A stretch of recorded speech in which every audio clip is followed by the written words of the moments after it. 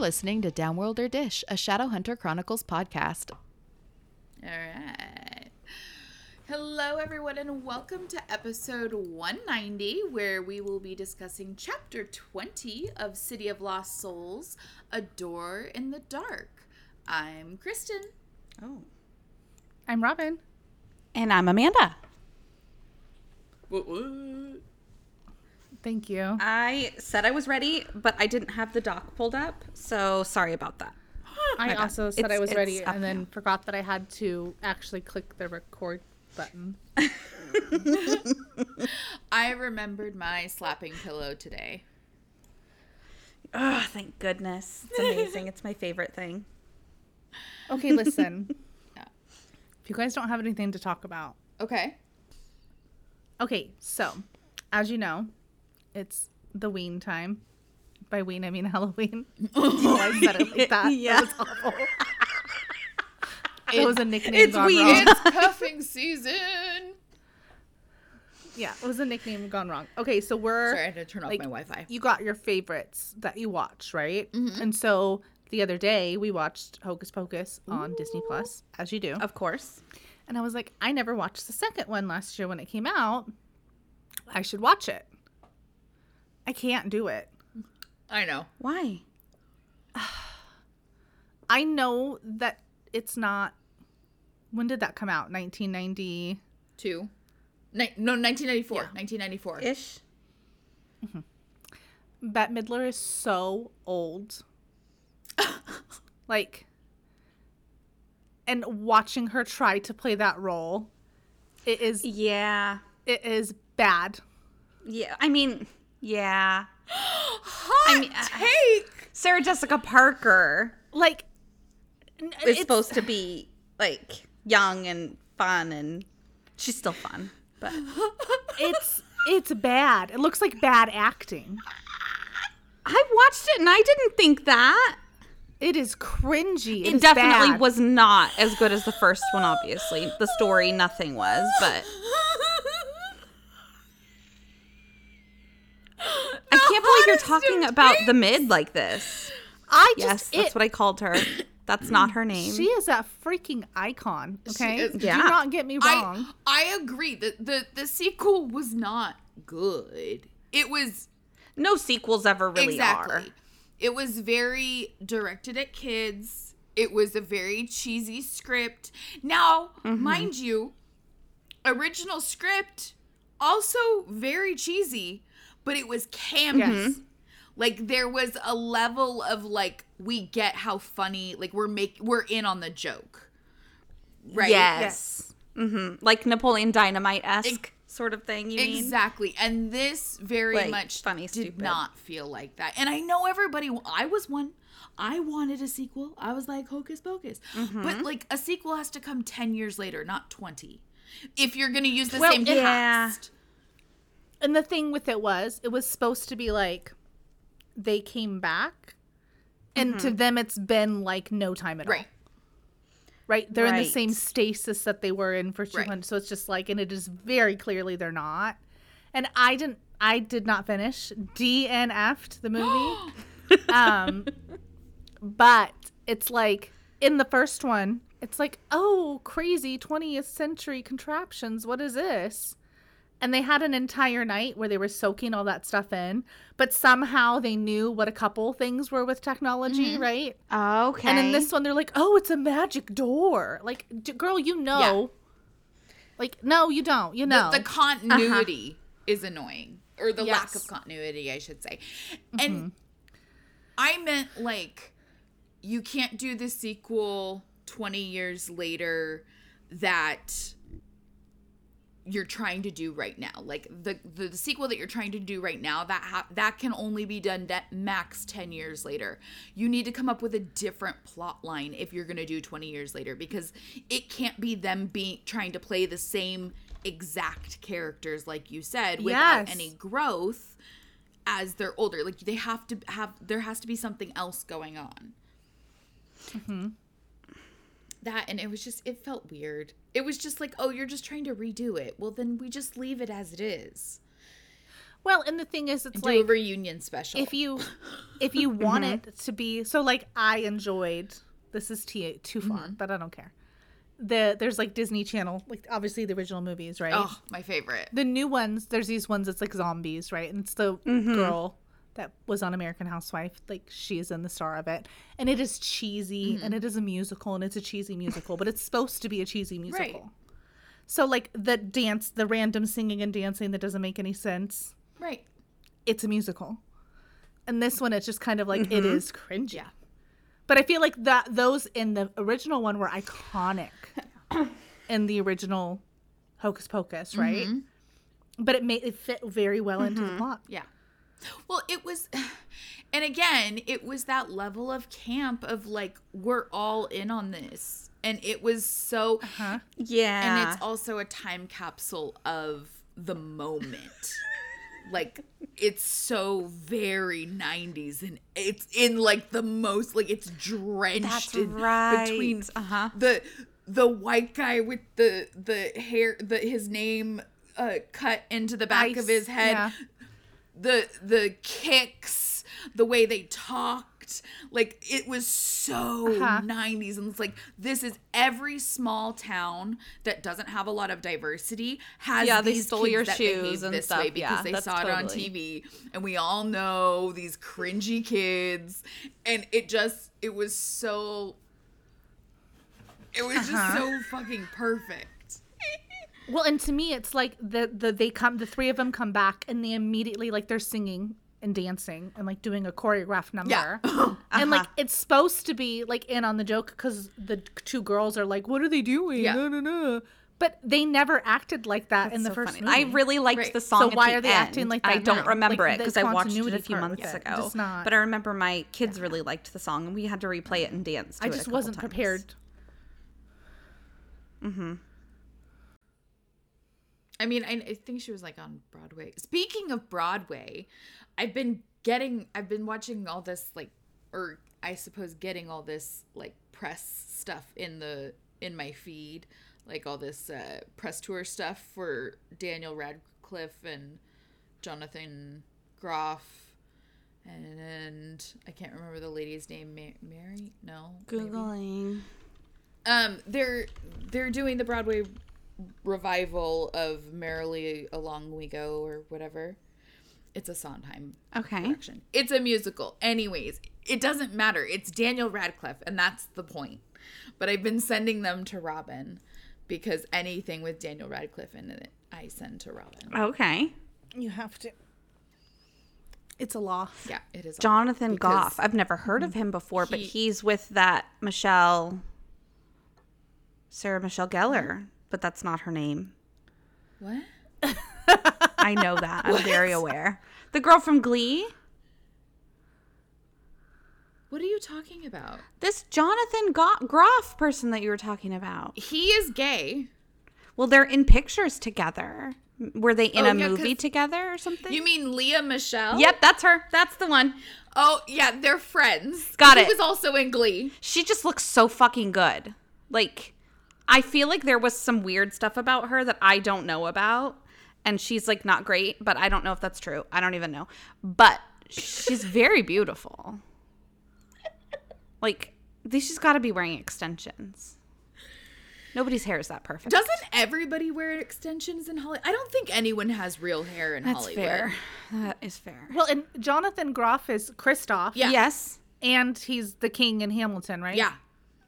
Okay. I could see that. Yeah, no, yeah, he's definitely more than Glee. Like, well, I didn't even know. Is he from Glee? I forgot he was on Glee. Know. Yeah, he was on Glee. Yeah. Anyway, thank you. Sorry I interrupted. I just had to say that. You don't, and I mean, I randomly sing songs from Rent all the time, so just part of the lifestyle. Anyway, they're doing a 6-week run. It started previewing already. It's on Broadway. It's in New York. It's really cool, and I want to go. Okay. I've never been to a show like that before. I haven't either. I mean, I've seen the Nutcracker. That was it. I just want see, this is the thing. It's just my obsession with Daniel Radcliffe. This is the okay. Thing. That's an interesting obsession.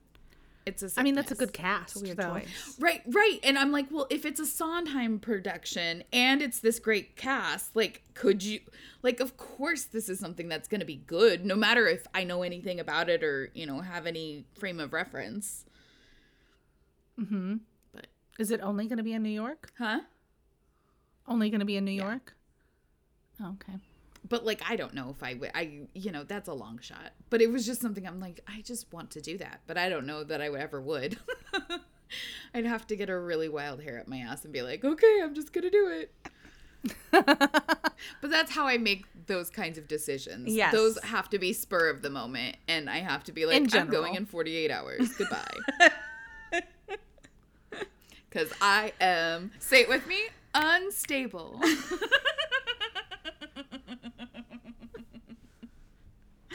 5, 6, 7. Exactly. Okay, really quick, I do have to add though. We got a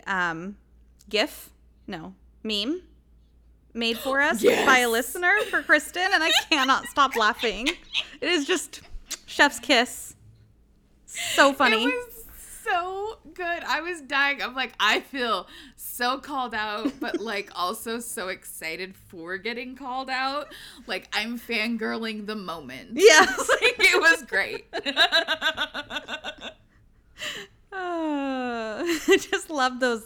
I don't know. I just think that was a really good choice. It was perfect. It was funny too, which I was like delighted by. I was like, this is incredible. Like, I love it. Yeah.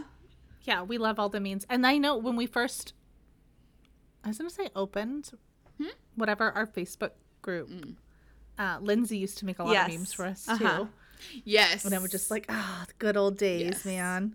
I mean, So hilarious. I'm excited. She is amazing. Well, and then she would like draw stuff, which was like so fucking cool, but also like, we're not that cool. I don't feel worthy.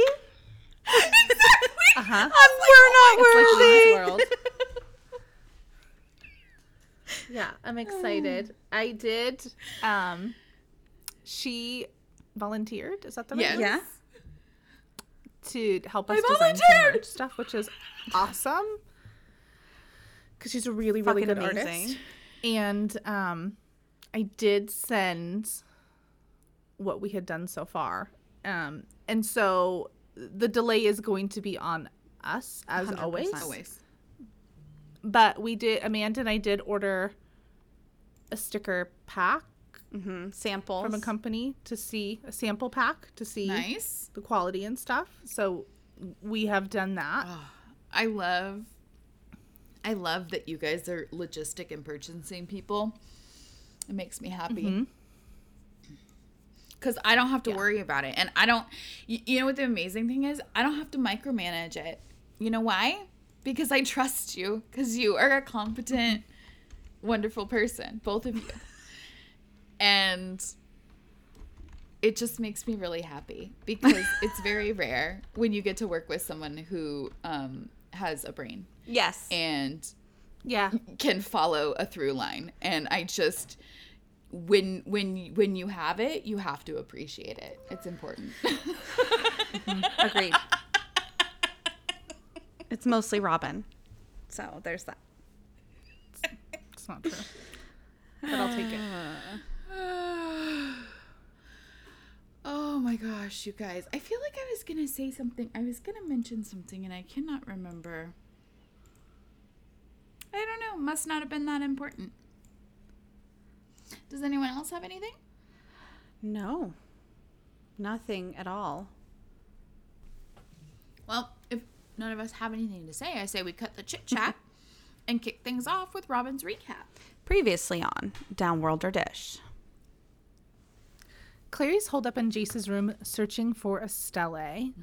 Her brojam arrives in red, giving her another vintage piece from Jocelyn's wardrobe, a red dress to help aid in their summoning ritual. He leaves her to change, and instead, she grabs Jace's jacket, leather jacket, to be specific, and heads off to Sebby's room and finds her fairy ring. She gets a hold of Simon and fills him in on V-Squared's evil plans. Unfortunately, Sebastian catches her in her trickery, and the two of them start scrapping. Clary's able to get a rune drawn on the exit wall before she gets thrown like a rag doll. Sebastian is going no holds barred against Clary, all the while confessing his brother-lover vibes to her. Clary starts to gain her footing when she decides to stand and fight against him rather than fleeing. She has a chance to finish him, but hesitates when remembering Jace. Simon and company pull over when they hear Simon's conversation with Clary and make a plan to rally the troops and head to the 7th sacred site to crash Sebastian's party. It was mostly just an entire fight was- scene last chapter, wasn't it? That was very concise of me. It was beautiful. I love Yeah. it. I'm going to let you guys know ahead of time. I think I have like 3 or 4 quotes because there were some things that I just had no desire to find a way to say them in my own words because they were unpleasant for me. I did not wish to force my brain to find the words. So Yes. Disclaimer. disclaimer. Oh, you guys. Clary, like, the bamf that she is, slams the knife down next to his head instead of through his eye and lets out a scream of frustration because she knows that she can't kill her brother. At least not until she severs the bond he's got with her boyfriend. After that, she can go ham, but a girly is impatient. And not to be, actually, but it's a shard of glass, not a knife. Oh, yes. Not that Sorry. it freaking No, matters. you're right. It is. But in my head, it's, you know. Uh-huh. There's lemons and limes involved and salt. Right. And it's a knife. I know you can't get that out of your head. Never. So Sebi is full Delulu, okay? I can hear the Carly Simon playing in the background of this scene. He's like, ooh, you can't do it. You can't bring yourself to kill me. And she's like, as if this is not about you. Right. Obviously, it's Jace that she's worried about protecting. Unfortunately, this gives Sebastian the advantage of knowing that Clary has a limit to how far she's willing to go, and a split second of distraction that he uses to sit up and backhand her across the room like a rag doll. She's getting thrown around.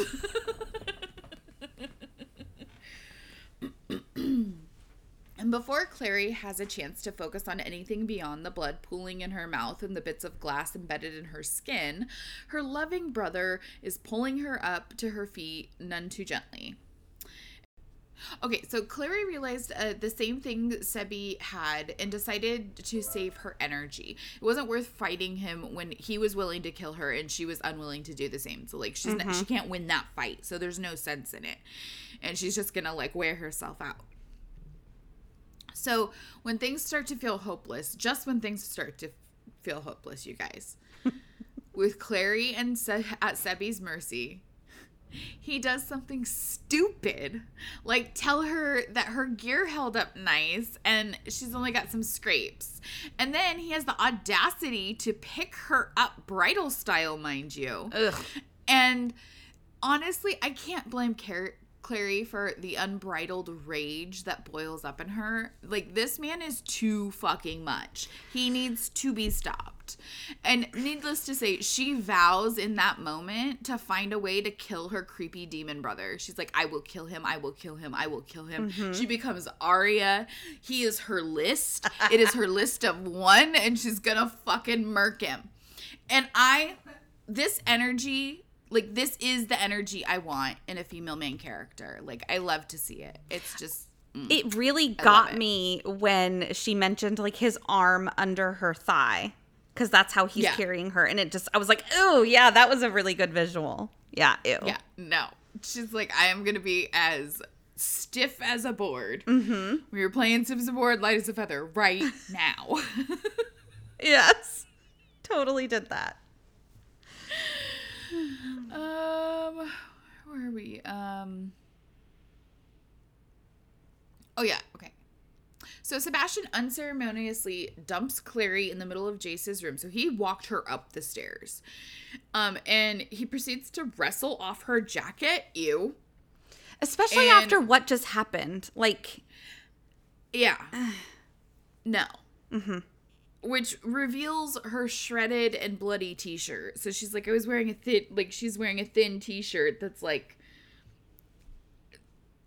assuming not covering much. Right. And then, okay, here's my first quote.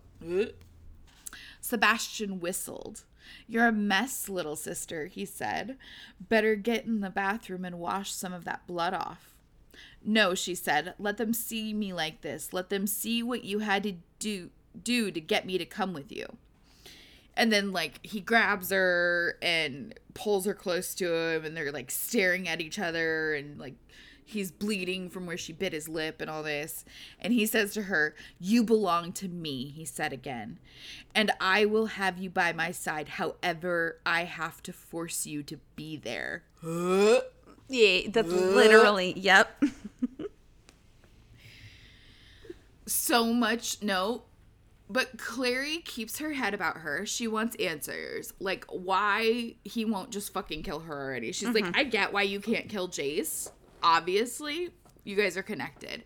But why aren't you not just killing me? If I'm going to continue to cause this many problems with you, like, what the fuck is your problem? Why do you want me? Mm-hmm. And he thinks about it. And at least she says... So, like, the narrative is that, like, his eyes glaze over and he went his gaze went distant. I don't know. He tells her, I don't know what it was trying to, it was like, oh, he's, like, thinking about his future, I guess. I don't know. Like, a That's So Raven stare. Okay. It was a weird thing to me. It just it had a weird connection in my brain. I don't know. I don't like it. So he tells her, look, this world is gonna burn in hellfire, okay? I already accepted the bid from the demons. Like, they're starting work on this whether you like it or not. But I plan to bring you and Jace along to the other side with me. Like, so what exactly are you bitching about? Like, you're not gonna die. And Clary is so flustered at the cognitive dissonance that she like first names him. She's like, what the fuck? How can you not get why I am upset that you want me to help you destroy my world? Like, I don't. How many mental hoops are you jumping through to get to the point where you don't understand? Yes. It's because he has no connections. Yeah. So, well, and clearly no observation skills either. Yes, that's true. So Jonathan's not taking the bait. Why is this world so special? Like, there's plenty more where this one came from. And then he suddenly shifts tactics. And actually, this was kind of jarring for me. I had to read it a couple times because this man is truly certifiable. And I love to hate it. Like, He comes out of nowhere with a, like, tell me you love me and that you'll fight with me. And I'm sorry, what? Broseph, what? What are we, where is this coming from? Yeah. I don't, like. He's not picking up on the cues. No. You guys.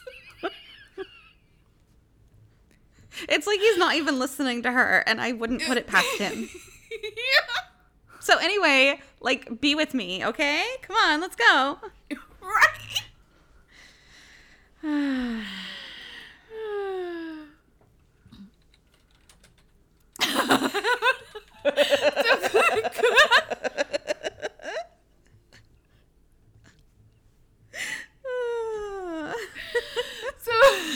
So Clary is done with this boy's shit. She's got nothing left to lose, and she lets him have it.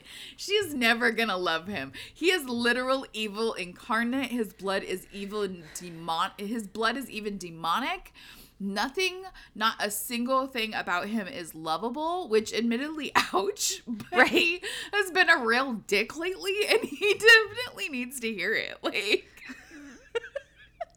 this is justified. It's been a bit Signed, sealed, delivered. Like, my judgment is sound. So he just smiles evilly at her and sketches an Orazio on her arm as he does, and as he does it, her attention is drawn to like his bracelet.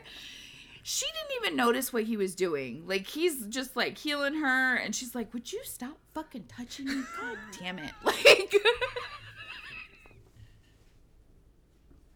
This reminds me of my kids a little bit. Like, Olivia's in a hitting phase right now, and it is the worst. And she literally, yesterday, I think it was, she smacks him Lincoln on top of the head, like right on top of his noggin. And he starts to get upset and walk away from her because he's like, what the hell? And she's like, hug? And she's basically just chasing him to give him a hug to make him feel better. I'm like, this is not cool. This is exactly what it reminds me of. yeah, Let me injure you and then expect you to come and fight with me. right, And love me. right. Love bomb. So her attention is drawn to his bracelet, and Clary figures, like, in for a penny, in for a pound. And she informs him that she knows that he was lying about the inscription on his bracelet. It does not mean thus always to tyrants, as he'd said. It says. Yes, as he said it says. But it all actually says, if I cannot move heaven, I will raise hell. Hail. Which makes so much more sense. Right. I really want someone from Michigan to read that.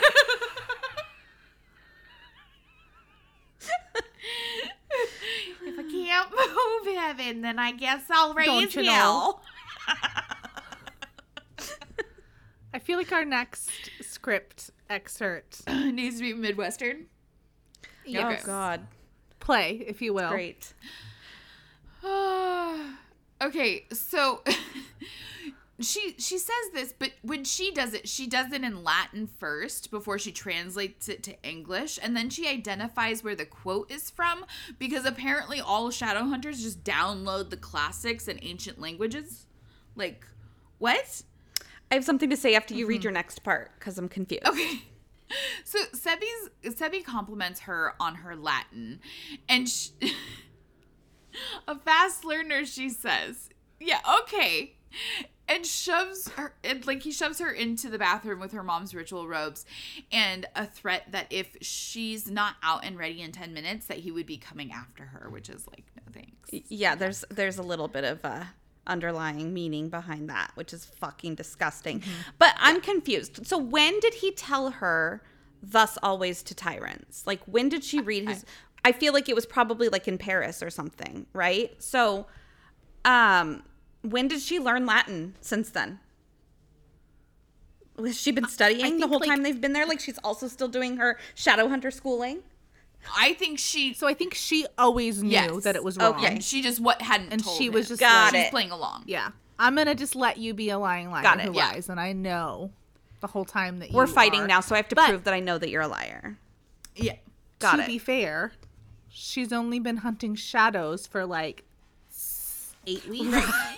She's been in a war or in a battle for like 4 of those weeks. I'm fairly It's a certain very short amount of time. the New York public school system does not teach Latin Right. to sophomores. What? Maybe. I mean, I don't know. Maybe. It doesn't. In this, her quoting class and all this stuff. She was an artist. And an anime kid, and a. Like, there's been nothing that would indicate that Clary was an avid, super into reading reader. So how would she know that She's fucking like, quote? that was from Full Metal Alchemist. Like, that would make more sense. So we're just going to mosey on over to Maya and Jordan, who we haven't checked on in a while. Don't worry. They've been busy. Missed us. They've been busy banging. and have just now come up for air and sustenance.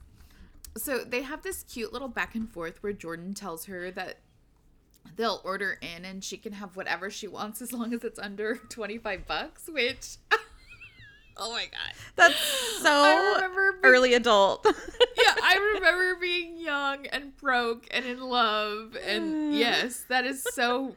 It's like, okay, how much money do we have? We have $27 to last us the next week. Cigarettes are the priority. Yeah, never.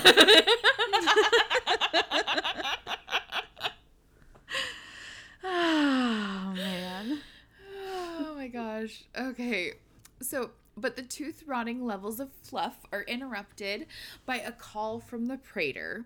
And Maya busies herself looking through Jordan's bachelor-sized stack of takeout menus while he takes his call. But all thoughts of food are dashed when Jordan comes back looking sickly. His roommate, Nick, the one she never met but she did see the picture of, was killed, and they think it was Maureen, who was his, like, charge or whatever. What with, you know, his throat ripped out and all the blood drained from his body, like all signs point to the baby vamp. And then I'm gonna read to you what happened. This part, it makes me uncomfortable, and I want to talk to you guys about it. This is why we're here. So she stared at him. His eyes were glassy, his hair tousled. A sudden panic rose inside her. Kissing and cuddling and even sex were one thing. Comforting someone when they were stricken with loss was something else. It meant commitment. It meant caring. It meant you wanted to ease their pain. And at the same time, you were thanking God that whatever the bad thing was that had happened, it hadn't happened to them. I just, like, this is what Maya was talking about. Like, she's not ready for the emotional intimacy and commitment that Jordan is wanting. Yes. Uh-huh. Ugh.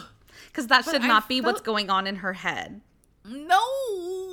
Yeah. But then she goes and makes it weirder and worse. And I'm just like, what are we, why? Because it feels right. Like, not in her soul, but, like, in the moment. It feels like what she should do. Exactly. Mm-hmm. Yep. Exactly. Because it feels like what she should do. Oh. Yep, she's expected. Yeah. So she still comforts him because she cares, and she's clearly uncomfortable. So then why does she tell him that she loves him? I don't know. It doesn't seem like she said it accidentally either. Mm-mm. So, like, what do you think her intention was? And I think we just covered that. I think it was what she thought she should do in the moment. Well, and it was awkward timing too. Like, it's just word vomit to try to make him feel better. Yeah, almost like I support you, like trying to like make him know that like it's okay that he didn't lose one of, you know, the only person that he that knew him. Mm-hmm. But at the same time, like, you can tell how not ready for that she is. Yeah. Uh-huh. Ooh, and I have been that girl. Like, I used to be allergic to commitment. Like, it was not pretty. I get it. I'm clingy as fuck. 5-stage clinger. It's me. Robin's like a feral cat. She's skittish at first, but once you lock her in, she'll never leave. I am sushi. That's great.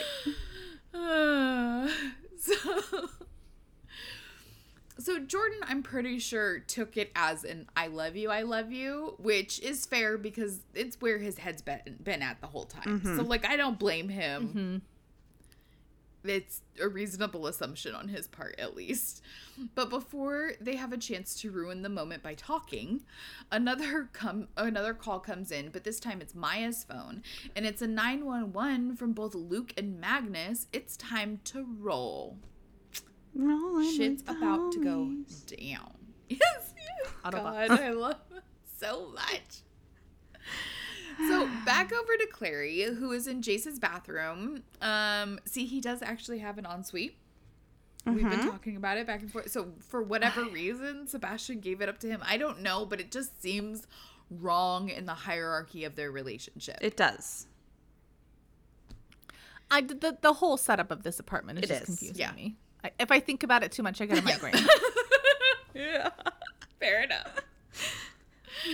So she's cleaned and dressed as Sebastian has demanded, but she stayed in the bathroom, sitting on the floor, contemplating her existence and everything that brought her to this moment and how she can barely recognize herself. And basically just like a mini existential crisis on the bathroom floor, really par for the course for a teenage girl, honestly. We've all done it. So she's not actually acting all that strange, in my opinion. Right. Right. So then Clary is like, she stands up and she's cataloging her bruises in the mirror when Sebastian comes to get her. And he's in like rebranded gear. It's like the same material but a different color. It's blood red, which, you know, wouldn't want anyone mistaking us for the good guys. Like, It's like it's a giant red flag. It's a little on the nose. It reminds me It's a red flag. The Michael funny. Jackson Thriller Leather jacket. outfit. Yes. Yeah. Yes. Silly. Okay, I have another little bit to read from you. You look lovely, sister. A fitting companion for me.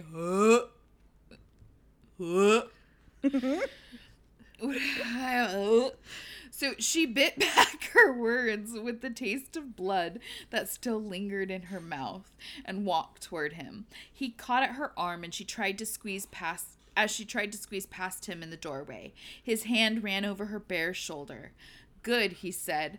You're not marked here. I hate it when women ruin their skin with scars. Keep the marks to your arms and legs.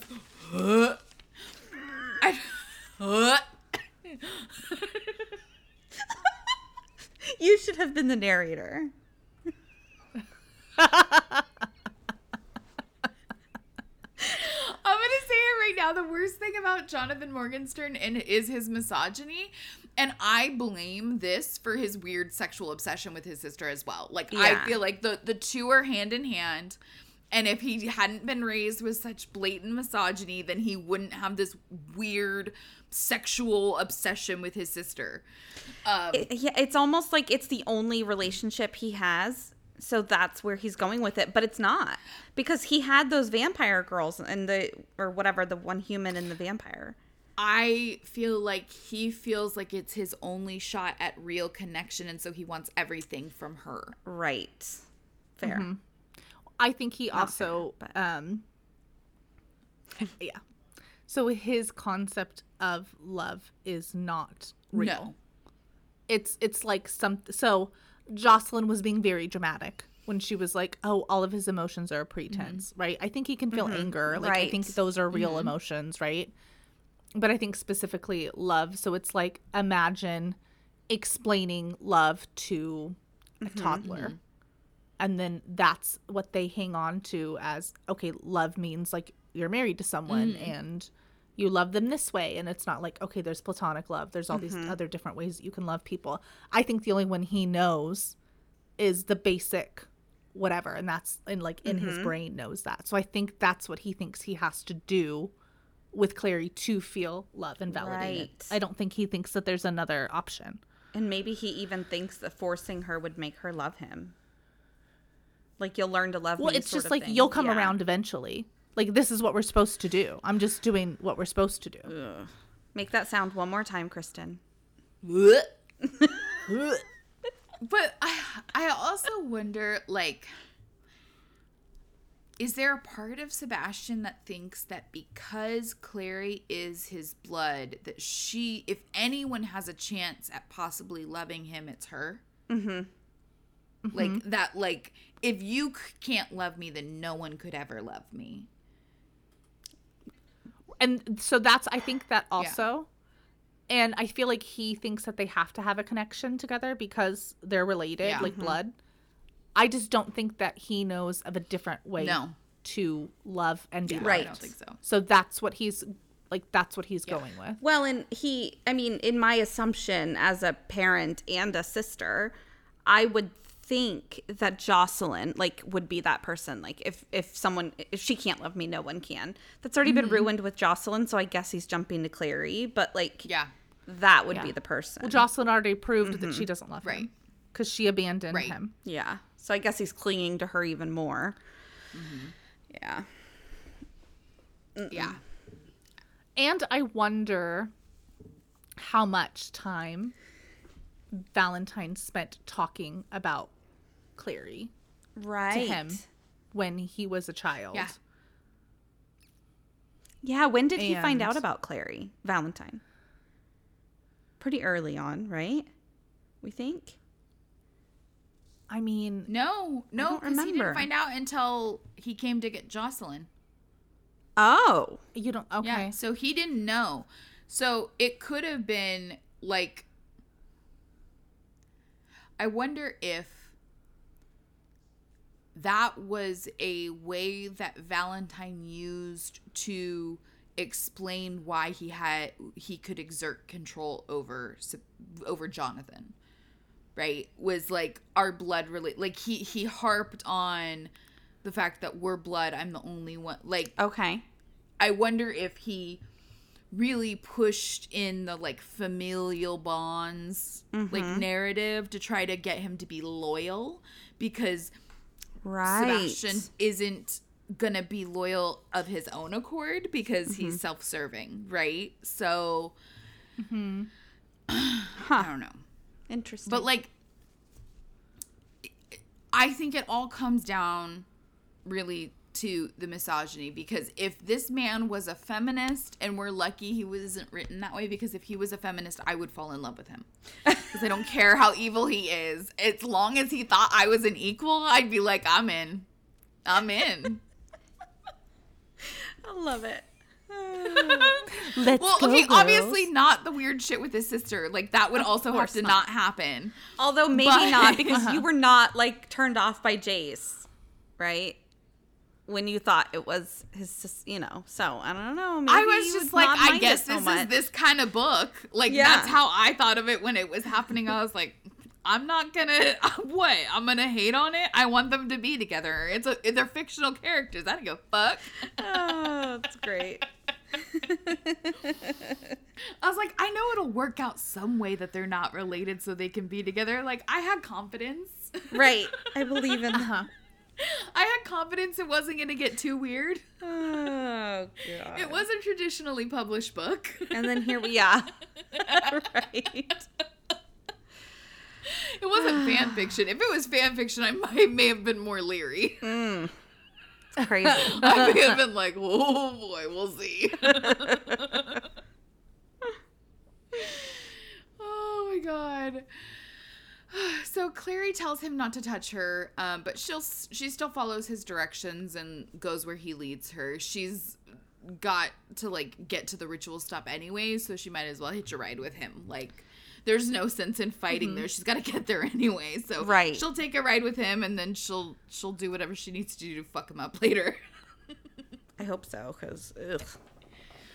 Okay, so we're over to Alec and Izzy. They're in the elevator going up to the Institute with about 45 minutes to spare until it's going down. And she notices how tired Alec looks, and he answers her unasked question before she can even say a word. He's fine, but she's not. She's going to be in a huge trouble for staying away from home for so long. Alec is an adult, so he can do whatever he wants, okay? Whatever he wants. And by the way, he says, I'm over 18. He is 18. So, like, I guess you're over a the day threshold. over. And 30 Right, minutes. exactly. And 16 seconds. So Izzy defends herself by telling him that she had been texting their mom every night, letting her know that she was with Alec and Magnus.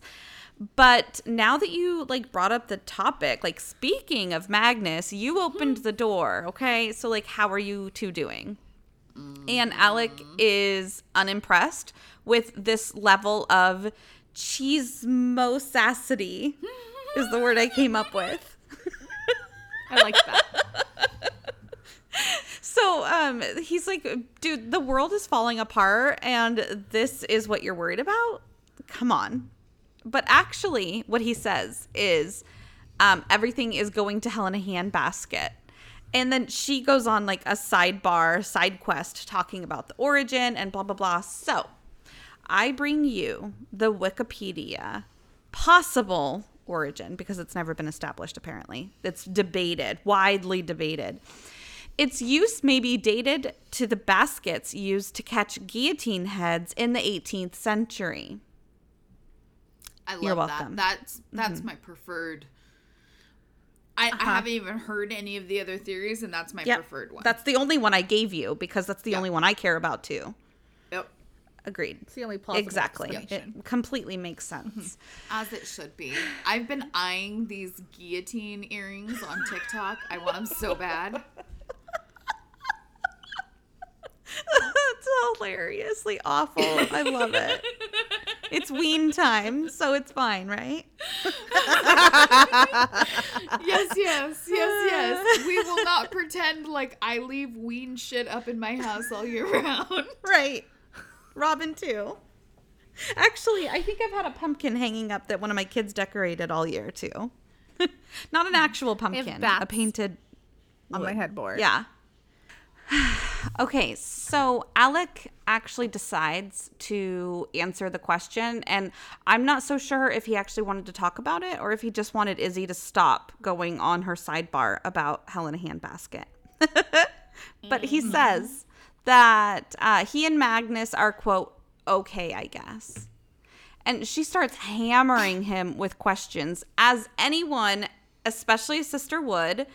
And he tells her to knock it off. Like, stop diving into my love life. Anyway, since you brought it up now, you and Simon, clearly you like him. So why aren't you guys a couple? And she doesn't seem as... Couple of besties. Sorry, that meme is always in my brain. No, she doesn't seem as irritated to talk about it as Alec does.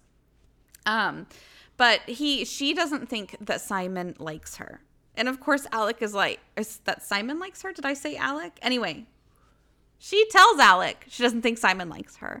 And of course, he is like, no, that's wrong. Incorrect. Every guy likes you because you're amazing and totes gorge. Why wouldn't Simon? Like, how is he different from anyone else, basically? And I'm like, it's because he's a fool. A fool, I say. But she's basically just like, Simon knows how I feel, so I'm leaving the ball in his court for him to move forward if he wants to.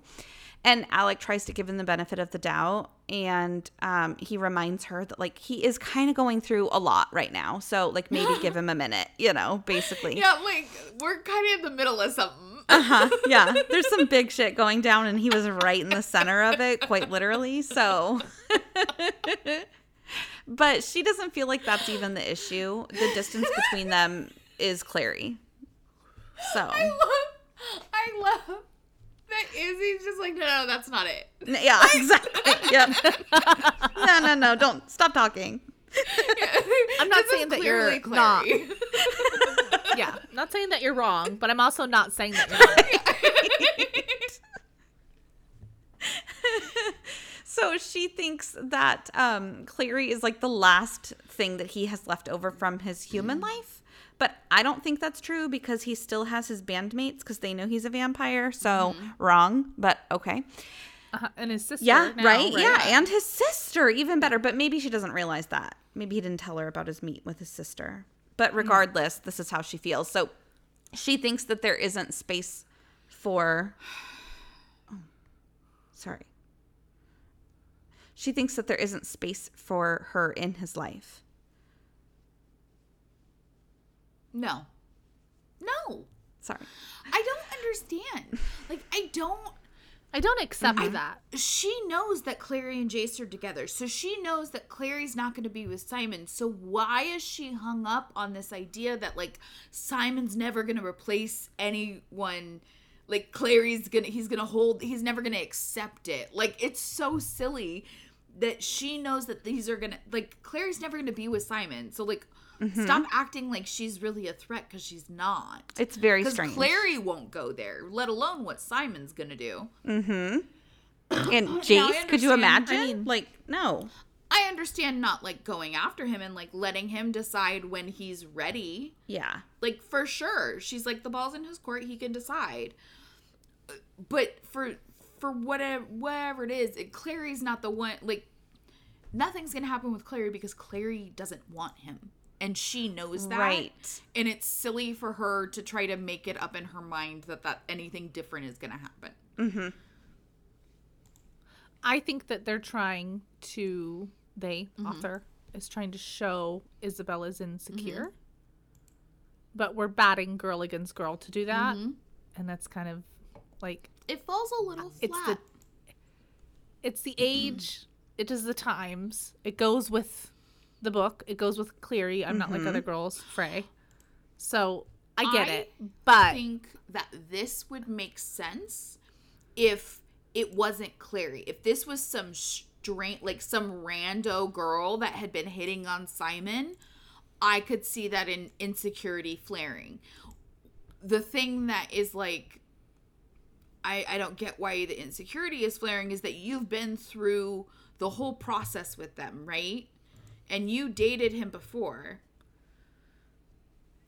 I mean, it would make more sense, like, if she's jealous of Maya, because Simon actually dated both of them at the same time. Like, so, of course, just in plot, they make it to the library where Maris is talking to someone else. And, of course, they take this opportunity to eavesdrop a little bit. And they hear Maris asking someone, like, someone's missing. How long has she been missing? Or are you saying that she's missing, I think is what is said. And another voice explains that no one has seen whoever this person is in 2 days. But since Maris knows her brother... But before we can hear the rest, Alec just fucking walks into the room like the Kool-Aid man. He just strong arms the door and he's just like, we're here, bitches. Pay attention to us. So the people in the room with Maris are Helen Blackthorne and Aline Penhallow. And Maris immediately stands up asking what has happened. Like, clearly, you're interrupting a meeting. You're walking in like this. Like, you haven't been here in days. What is going on? What's your news? Yeah, and we get a little view from Izzy's eyes. Aline and Helen have exchanged family rings, and apparently this is a big deal. So much more of a big deal than like a Letterman's jacket. Yeah. I was just Which, by the way, when I was younger, I think I thought it was called a Leatherman's jacket. Leatherman's. Like the... Yep. Just so you know. Like a Leatherman tool, yeah. Yeah. So the two try to excuse themselves to give Maris a chance to talk to her kids, but Izzy insists that they stay because they're probably going to be needed. And so Maris asks why Izzy was at Magnus's house. She is very much only interested in Izzy's response. Like when I ask Olivia what color something is, and Lincoln's like, blue. Bro, I know that you know the color blue. Let her answer. She's like, I know why Alec was there, but why were you there? So Izzy was there because the Clave had stopped looking for Jace, and Magnus was willing to help them, obviously. And Alec starts to go into detail, but Maris stops him almost immediately. She doesn't want to know. Don't tell me. Knock it off. La, la, la, la, la sort of situation. But before she can even explain why she's saying that, the black phone on her desk rings. And of course, I imagine it's the long, skinny kind that has a receiver, like just skinny, roundy little phone. Oh, okay. I was picturing it like a rotary phone. Oh, okay. Like a black rotary phone that's like, this is the bat line. Yeah. Yeah. Mm-hmm.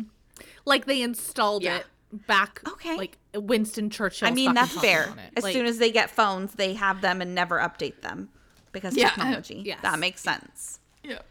And the ringer is so loud. Uh-huh. Loud. Yeah. That, like the entire phone shakes. It's an actual, it's the actual bell with the hammer in between. Yeah. Yes. So, where was I? Oh, the black phone rang. Ooh, I just spit. Sorry, microphone. I'm obviously amped up. It's like a special clave-only phone in case of emergencies, if you hadn't guessed. And Maris lets it go to what I imagine is a voicemail, but obviously not. And I just imagine Gia leaving a message like, "Hey girl, it's the clave. Everybody say hi. Okay, like call us back because there's like some mad shit going on. Okay? Bye." Bye. And Maris asks, like, why Izzy and Alec are at the Institute. And Izzy starts to go back to the beginning to tell her that they were looking for Jace. But Maris is like, but that's not your job. That's the Clave's job. Like, why would you be doing that? And Alec is just over it. He gets super pissed. He slams his hand down on the desk and tells her to freaking listen to them. Okay, just listen. Shut up and listen. The Clave stopped looking, so they kept looking for Jace. They not only found where Jace and Sebastian are, but they also know what they're planning to do and where it's going down. There's no time left. Are you in or are you out? This is where we're at, okay? And the phone rings again before Maris can even say anything. And the black phone. And so she starts kind of taking in all this information, and she ignores the call again and asks Alec to explain in more detail with less emotion. But she doesn't say it that nicely, which I thought was fucking rude. Jace is missing. And this bitch is just shutting off all emotion. Yeah. The disrespect. Yes. Cold as ice. Yeah. Maybe, I don't know, maybe she is clearly still affected from the loss of one child, and maybe she's just shutting down from Jace. Yeah. But I don't Yeah. know. I don't appreciate it because I'm not Team Maris at the moment. I think she's also afraid. Like, she knows what Alec is doing is illegal. The law is hard, but it is the law, and she doesn't want to lose her son as well. She doesn't have a lot of leverage to help her children because she is not in good standing with the Clave. So, Because she's a criminal. so I'm sure she's got a lot of anxiety of like, if they step out of line, then how does that reflect upon me, and how am I able to help them? Are they going to be treated more harshly because they're my children? Yeah. Versus, And That's true. it's like their shenanigans are adjacent to the circle. Okay. So, like, that even looks like maybe she wasn't actually repentant at all, and this whole thing has been a ruse, Didn't and they've even been think of that. cahooting with V-Tang and now his son. And stuff. Collusion. Yeah, that's a good point. So, with less emotion, hysteria, I think, is actually what Maris had said, I think. Alex spills almost everything. And I fully expected Maris to be like, regulators, mount up, after hearing all of that. But no. She's mad that they told her because now she has to tell the Clave. Just banging my head on my desk when I'm like, ugh. To be fair, she tried to stop them before and did say, I don't want to know. It's true, but then she was like, okay, now tell me with less emotion. Like, make it clear so I can report it correctly. Right. I understand that they're stressed out. I do feel like she's a little frustrated with Alec at this point because she expects Alec to understand what he has to, like, omit from That's fair. what he's telling her. I think it's less about that and more about, like, fucking Alec, how many times have I fucking, like, play it cool? It's like when you try to get Robin to play it cool in public and she can't because she doesn't get it yet, and she's like, what do you mean? And you're like, I have a hard time picking up on social clues and context. Yeah. It's fine. you text We're her going to go to the doctor. when you're sitting right next to her, and they're going to say, how much do you exercise? And you're going to say 30 minutes, 5 days a week.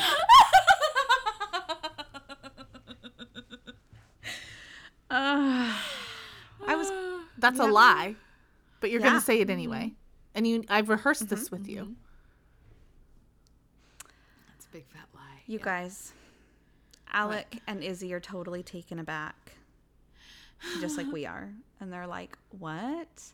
You aren't mounting up right now? What is the matter with you? And she's like, guys, come on. As soon as Gia finds out, she will have to send a crew to stop all of this. And Jace will most certainly be killed.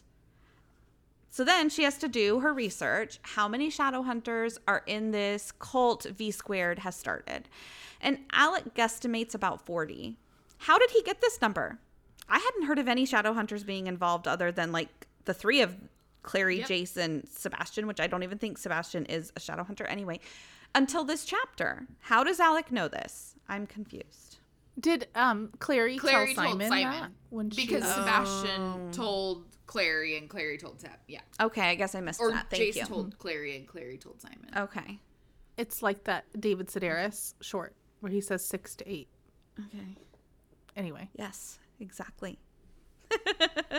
So Maris plays out the fight scene out loud. Like, it seems more like an internal head thought, but she says it. And anyway, she's like, if there are twice as many good guys and like there's still a chance that Jace wouldn't make it out alive. Like, basically, if we send twice as many people, it doesn't matter. Things still could happen.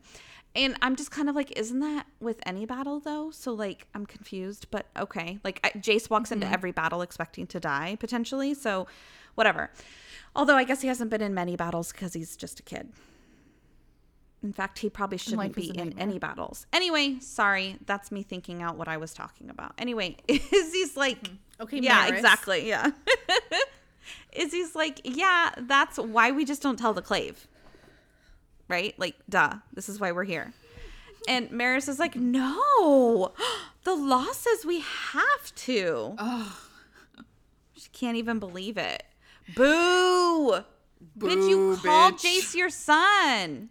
Yep. Like, what is the matter with you? This is insane. So Izzy starts to yell at her mom about the law being dumb as shit when your family is in danger, basically. Like, we don't need to pay attention to the law. And then she kind of gets a glimpse out, like, side-eye, and she realizes in her peripherals that Aline and Helen are still there. And she's like, oh, fuck. And she covers her mouth. I've said too much. I've said too much. The law is in the room. Exactly. Right now with you. And Aline quickly reassures her that, like, don't worry, I won't be telling my mom about this because she owes Izzy from when Izzy had saved her from a demon in Idris. Plus, like, the real Sebastian was her cousin and fake Sebastian killed him. So I'm in, basically. Like, Lest we forget. Yep. So Maris goes back to the law. What? I was gonna say, and they're part of the alphabet mafia, so they're like, we're in it to win it because Alec is here. Yes. Yeah. Love it. Yes. They're friends with him. Yeah. Yeah. So Maris is like, so anyway, the law, remember, like, let's get back to talking about the law because that's my favorite thing, apparently, is in her head. If we break it, we could, like, get into trouble. And instead of just, like, being like, cool beans, don't care, Alec, like, asks, like, well, like, how much trouble? Is it, like, a lot of trouble? Like, is this worth it? Alec, stop losing focus here. But I think this is just a way for us to get, like, how much trouble they would actually get in. So Izzy wonders if their dad will be Inquisitor by the time they receive their sentence. Maybe, possibly, if they go through with this. And maybe he'll go easy on them. So maybe it'll be no big deal. But Maris is like, oh, baby, no. He wouldn't have a chance at that job if we don't tell the Clave what's going on right now. We could lose everything. And that's where it ends with them. Their marks could be stripped. We don't know. They could lose it all. Don't care. Look, this is the same energy as that TikTok with all of those mothers saying that they wouldn't kill for their children. Yes. I don't know what world you're on, Becky, but we know laws don't matter when your kid is in danger. Yes. It's just that is end full stop. Agreed. That's it.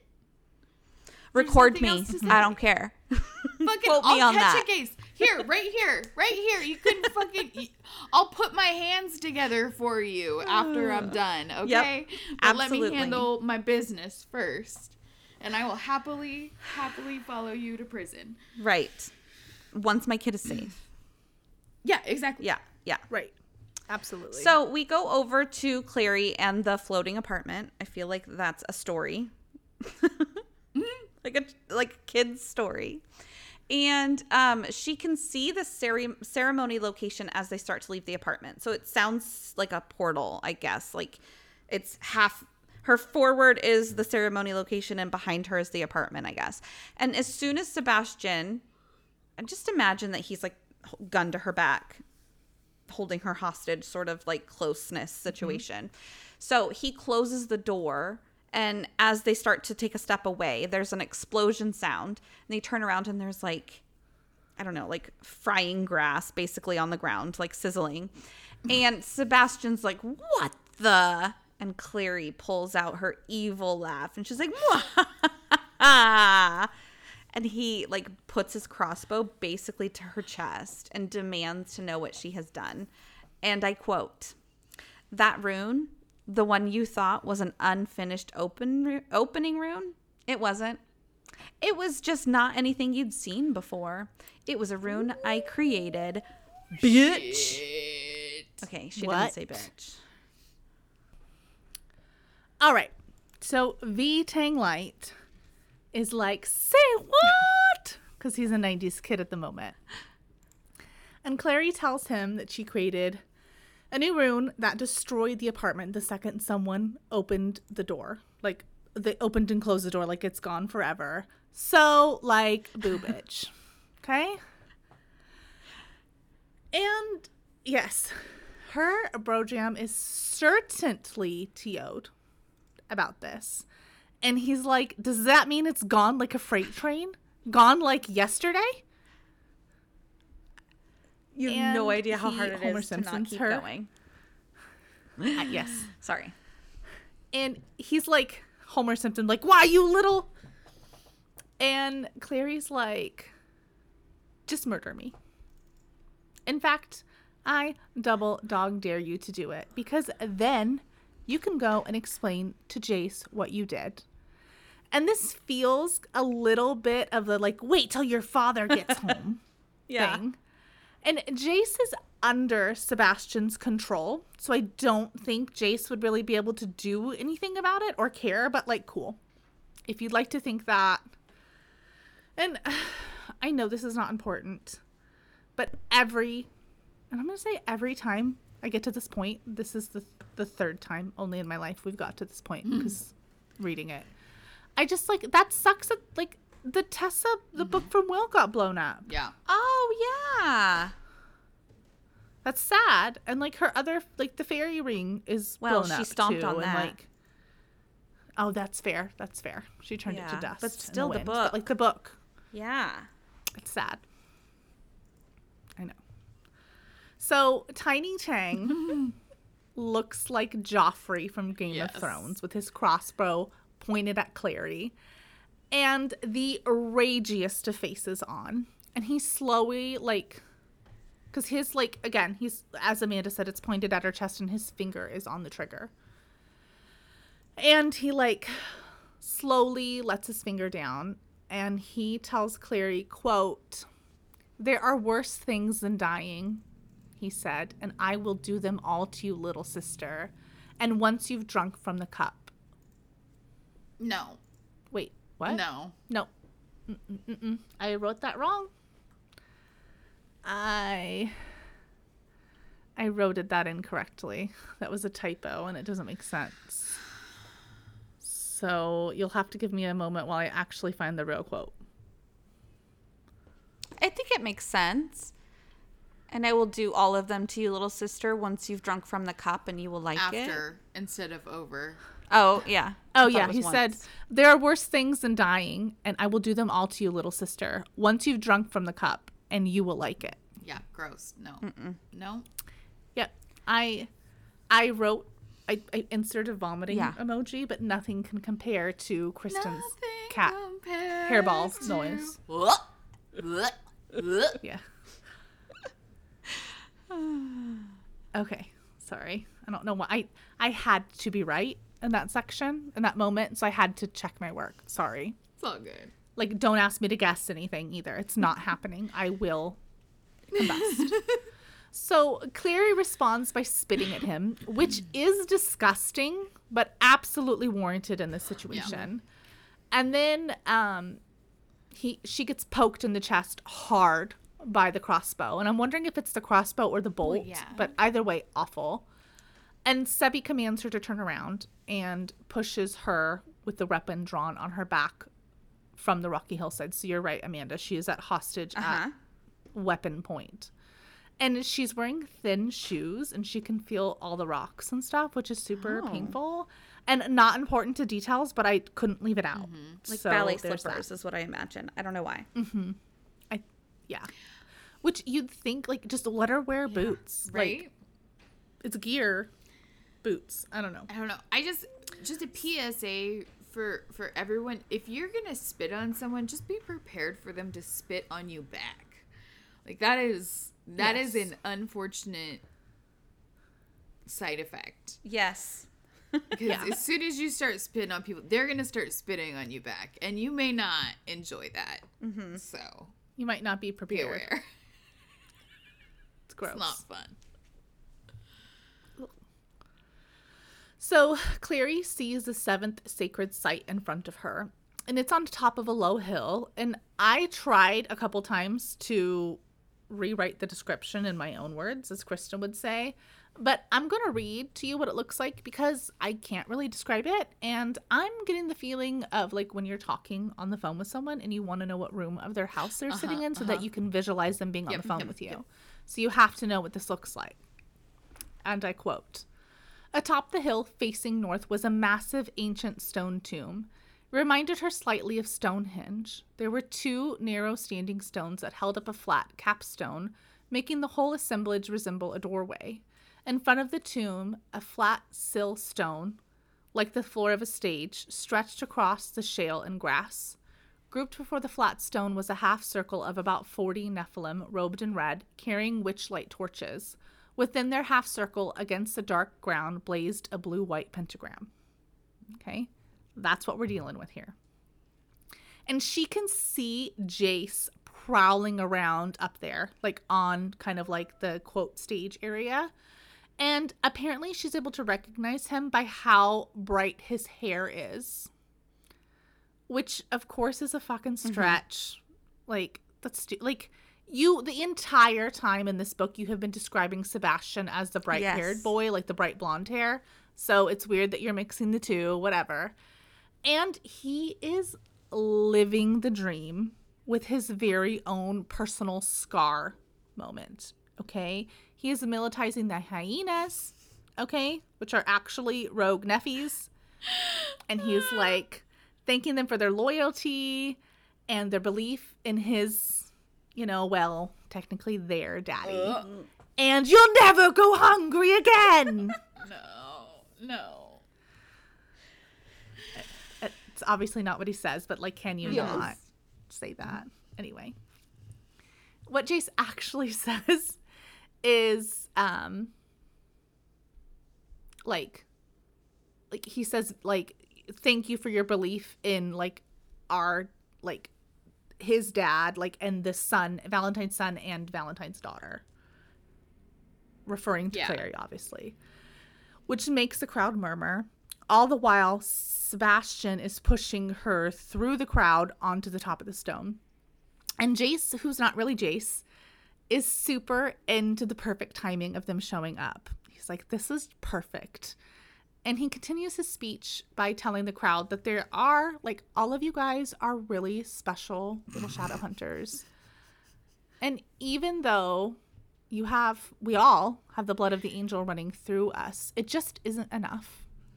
And despite the fact that they're literally called Shadow Hunters, they should be able to reveal themselves to the stupid Mundies and get some like reward and some praise for the risking of their lives that they do trying to protect them. This is always they just need a little thanks and glory, okay? this is always the most silly reasoning. I'm like, you just want attention. Yes. Yes. You want a pat on the back. Get over yourself. I mean, you need an attaboy. I mean, to be real, though, it does feel very Shadowhunter-y. That's a very Shadowhunter-y thing to want, even though they are supposed to be in the shadows. Mm-hmm. Right. An open hunter. Yeah. It feels very hunter. dauntless. Yes. That's on brand. Well, and that's not the worst part of it all. The worst part is that Angel Daddy doesn't even really care about them. Like, they have deep-rooted daddy issues. Oh, God. He doesn't even like us. And Clary is watching Jace, like, as she's going up, and he is revving up the crowd. Oh, okay, I am fucking a liar. By this time, she's on the stage, because I already fucking said that. I just went off the cuff because I was into it. She's on the stage behind him with Sebastian, and she's watching him, like, rev the crowd up. And she's like, dude, his charisma is on point, and he's really good at this. This is probably what it was like watching V-Tang back in the day. Like, this is probably how he got his fucking cronies in the first place, because, like, he's good. And Jace pulls out, like, the big ending of his speech, revealing that Angel Daddy, aka Raziel, aka Raziel, is cruel and indifferent to their suffering, so they should turn away from him and run into the arms of Demon Mommy, aka Lilith, who will give them a bunch of power, but she's not like a regular mom. She's a cool mom, so she won't punish them for any wicked behavior. And then he hands the mic over to Jonathan, whose dream this is. His words, that is literally in the book. They are not mine. And this oddly reminds me of, like, a furniture summit. Okay. It feels Like, have you been to a work it's retreat? giving trade show. Yeah. Yes. It is 100%. It's icky. So Jace backs up and goes to stand next to Clary, kind of in the shadows, and he holds her hand. And she tells him it was a good speech, and it was very convincing. And Jace gets excited, which, I mean, I get it. I always want to hear nice things about myself, especially when it's something that I could be graded on. I need the rush of the 100% on a research project that has been a giant hole in my life for the last 15 Robin, years. Tell me I'm a good It's girl. called the praise kink. Yeah. That's great. I love that. need Of that. course you would know that that is a name. What? Okay, wait. I guess I just realized maybe I have that too, because I went to the dentist last week and the whole time she kept like I was a child. Good job, you're doing great. Blah blah blah. Like not the whole time, but like every couple minutes or whatever and I was just like, that's so reassuring. Thank you. Yeah. I'm really into this. And I realized later I was like, I'm like a little kid. Mm-hmm. Yeah. There's this TikTok that's going around recently, and it's these guys that have a podcast. I have no idea. I don't follow the podcast, but I just saw the clip or whatever. And this guy was saying something, and he's like, I don't know, I have a praise kink, and it's three guys, and the other guy goes, I didn't know you had a praise kink, and the third guy goes, oh yeah, he told us about it, and he's like, what about you? Do you have a praise kink? And the third guy goes, no, I've already told you about my degradation kink, and they're all just started laughing. It was so funny. So funny, and I'm like, I have both. Yes, you do.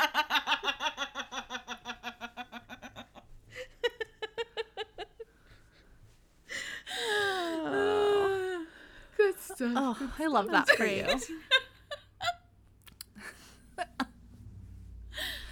Okay, so Clary and Jace are small talking. Like, they're not really talking about anything important. Oh, okay. And then Jace suddenly asks her what happened. What happened? And she's confused. She has no idea what he could possibly be alluding to. What do you mean, what happened? And then he opens his jacket that is clearly a denim trucker jacket With the fur inside. and shows her fucking said the wrong pronoun. He shows her his bloodstained shirt. And he's like, girl, I had to give myself an Arazzi on the DL so no one would notice. Like, what is happening here? And Clary tells herself, her internal monologue, if you will, says, there's no point in lying about what happened. But all she says to him is her and Sebastian got into a fight. And Jace basically cuts her off. And he's like, shrug. Asterisk, asterisk. Well, I hope y'all worked it out. And Clary tries to continue to talk to him, which a way to fucking bury the lead, Right? Frey. Like, that is not how you should have started that. But Jace is too enthralled about watching Sebastian work the crowd on stage. He does not care what Clary has to say anymore. He doesn't give shits about her. No shits were given about Clarissa. And Sebi asks the crowd, he's like, who's with me? And some old guy takes off his Death Eater mask. I mean, throws his hood back. And is like, your father made us a lot of promises too, but he never, like, none of them ever came to pass. Why should we trust you? And Sebastian, of course, has trained for this moment, okay? Many a mirror monologue, I'm assuming, has been leading to the culmination of the now. And he responds by saying he is going to fulfill his promise right here, right now. Stop it. And anyway, Jonathan, if you will, at this moment, pulls out the new cup from his fucking inside jacket pocket. And Jace is like a tweenager telling Clary that he was up all night with anticipation. So he just hopes all of this just really goes well. He's really excited about today. And Clary, of course, takes a moment to oogle Jace in the moonlight. Don't know why, but we have to. And then she laments about how he really had forgotten about being J-Lo just a few hours ago. It's the murder remix out here. Anyway, Sebi steps off the rock and heads over to the pentagram, casually starting to summon Lilith. He takes out a thin dagger, cuts it into his palm, lets his blood flow into the new cup. And Clary decides to herself. She's like, all right, this is it. This is happening. There are no more takesies, backsies. Okay? Like, things are starting. I need to do my big fat plan. Yeah. The time is now. Which is to... It is time. Yeah, the time is now. It is time. I like that. She decides, you guys ready for this? To tell possessed Jace that the real Jace is buried deep inside and he should try to remember that he loves her. God damn it. And she's like, Simba, remember who you are, okay? One more Lion King reference never hurt anyone, so it had to go in there. But for real, she tells him to, quote, try to remember who you are, Jace Lightwood. That's it. That's what we've been, that's the big plan. Good job. So thorough and intricate. I love this multifaceted plan. Right. I, for one, am shocked that it's not really working. Just floored. Shooketh, if you will. And Jace is dumbfounded that Clary would say that because they've worked really hard on this project together for like the past week, and he really thought that she was all aboard the Evildoer Express. Like, what the fuck is going on here? I thought we were in this together. Meanwhile, while they're having this conversation, Sebastian is still continuing the summoning ritual. and he flings his blood from the cup into the pentagram and continues chanting. So he's still doing his thing.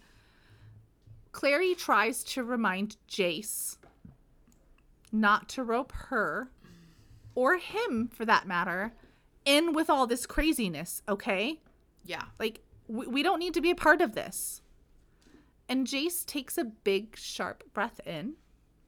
He's probably like, and Clary thinks that it means that she's broken through to him. She's like, here it is, it's coming. But he's really just excited that Lilith's returned, because lo and behold, there's a figure of a woman made of flames in the pentagram. Like, Clary is not on his radar right now. He's like, oh my God, Santa! No! It's for Lilith.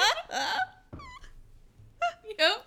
And this is so awful. Like, this was so flat. It really was. It was. I was not into this. Yeah. So Sebastian finishes the ritual by saying to Lilith that he's called her forth, and as she gave him life, he is going to do the same for her. Tisk for tat. And then her form is revealed. Okay, so she starts to be summoned as like flames, and she's half the height of a normal human, completely naked, with her hair spilling down her back to her ankles, and her body is gray, with black lines all running through it, and she has like snakes for eyes again. Sorry. I'm just imagining Colin Robinson as a baby coming back, and then anus is for eyes. Anus is for eyes, yes. I have a question. Yes. Does that mean that this is her true form? And is this the form that she was in with the snakes for eyes when she was Benedict's side piece? Okay, listen. The snakes for eyes is her true form. Because it was coming out when they were battling on top of the high-rise construction project. I think she's half the height because she's not at full power yet. I think it's because she's weakened. Agreed. Okay. Like she's regrowing. Regenerating. Yeah. Okay. That makes it better. I don't know if that's true. When she has gray skin, like, and so basically like her body's cracked with fissures, like black fissures. And I think it's because she's not, like, the pieces are reforming and she's not whole yet. So I thought of, like, Drax from Guardians of the Galaxy, but instead of red, black. Gotcha. I don't know if that's just what my brain was doing. So Lilith is stoked to see her bebe again and calls him my child, which is totally a fucking evil mother thing. It was like Mother Gothel. It was on point. And Sebastian tells her that he has called on her just like she wanted, and not only does she get to be his mom, but she gets to be a mother to like a whole new race of peeps. Like, this is a great day. All the rogue nephews that are there are kind of shell-shocked. That was supposed to be Teenage Mutant Ninja Turtles, but it didn't come out that way, but that's what I was going for. Seeing the greater demon just chilling. And Clary's like, because we're in her pop, obviously.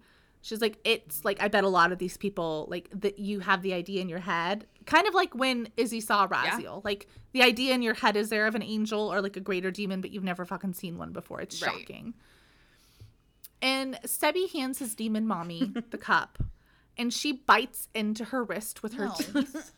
Kind of like the way she wanted Simon to do to resurrect Sebastian. So at least she's the type of manager that isn't going to ask her crew to do something that she wouldn't do herself. Enough. So she's got that going for her at least. This is gross, and it makes my stomach turn a little bit, but I can respect it. I mean, yeah. Because, I mean, when, like I said, she asked Sebastian to do it, she's obviously willing to do it herself. So we stand a boss bitch. Yeah. We do. We kind of stand Lilith. We do. We do. A little bit. It's not her fault. So her blood drips into the cup, and it is sludgy and gross. I was going to say it looks like Polyjuice Potion, but I figured that was too many Harry Potter references, but I'm taking it back now because there's never too many Harry Potter references. And it starts darkening the atomus. So it's like changing the properties of the cup itself. And she dubs the cup the Infernal Cup. It's her thing. Saying that it's like the Mortal Cup in the fact that it's a talisman and a means of transformation. So, like, take her blood and drink, bitch! Except clearly it's a bit more fancy than that. It's actually, as your army grows, so shall my strength, Lilith hissed. Soon I will be strong enough to truly return, and we shall share the fire of power, my son. Sebastian inclined his head. We proclaim you death, my mother, and profess your resurrection. Yeah, crazy. Lilith turns to fire and launches herself into the air, exploding into like shards, like these embers. And I don't know, like, maybe it was a different pentagram that wasn't meant to hold her. Oh, yeah. Because, like, how can she get out of a pentagram? But maybe it's a different kind. Right. Interesting. Than, like, one that Magnus would use. Because, like, how was she able to do that? It's similar to that. What was that thing that Jace was stuck in? Obviously, that was a Shadowhunter rune thing. But yeah. Yes, the Malachi thank you. configuration. So she can go up, right, while she's in the thing. And then he altered the pentagram to release the pentagram, right? Oh, so you think that they, like, this is like a choreographed dance number? Yes. They're like, look, Mom, you're going to do this. I'm going to, like, do that. And then... like, anime power jump straight up into the air. And before she can land, he clears the pentagram to release her. So then she's like, whew, because that was all part of the ritual. Yeah. Okay. Yeah. So they practiced this, is what you're saying. In my head, yeah, for sure. They had, like, training sessions. Yeah. Right. Yeah. Okay. I will say the same joke from earlier today. 5, 6, 7, 8. It's a good one. The gift that keeps on giving. Yes. Anyway, Lilith is gone. Sevi, as you said, modifies the pentagram. And he calls out to the crowd, somebody named Cartwright, which is totally a fucking evil henchman name. For real. Sure. It is. And he's like, bring forth the first. I don't know why he sounds like that, but he does. The crowd parts, and there's a bound woman being pushed through the crowd. Much like Clary was earlier. And of course, Clary is like soup's not into this. Okay, she's not into hostages. She's the vibe is off. And she asks Jace what the hell is going on. And he's like, it's nothing. Just watch. Like, nobody's going to get hurt. This is fine. Just open your eyes. And this Cartwright a-hole pushes the woman down onto her knees, like with her head, and then pulls her face up by yanking on her hair. Just rude and disrespectful. Disrespectful. And you know who's staring up at Clary? It's Amatis. What a small world. Like, how many Shadowhunters are there that this is who they've caught? Basically, I imagine this is who they decided needed to be the person. This is bad. I mean, there's a reason behind it. There of course, is, I guess sure. You're true. And that's obviously what they were talking about when we got the tail end of their conversation. Right, duh. Oh my God, I didn't even put that together, and that was my part that I was like, who are they talking about? Because I really don't remember the rest of this book, the next chapter, so I'm excited. Yeah, her brother. Right, totes my goats. Some crazy shit. Yeah. Poor Amatis. Which is, okay. But not the kind. Sorry. I was going to make a dumb joke. So no, I was going to spoil on accident, so not gonna. Don't do that. Oh, okay. Well, I just said it's not the kind of crazy, like when somebody tells a story that you don't want them, like you don't care about, and you're just like, crazy? Yeah. Crazy. Uh-huh. Oh, this is legit crazy. No, yeah, for real. Okay. So, on that note, make sure that you read chapter 21, Raising Hell, for next week's episode.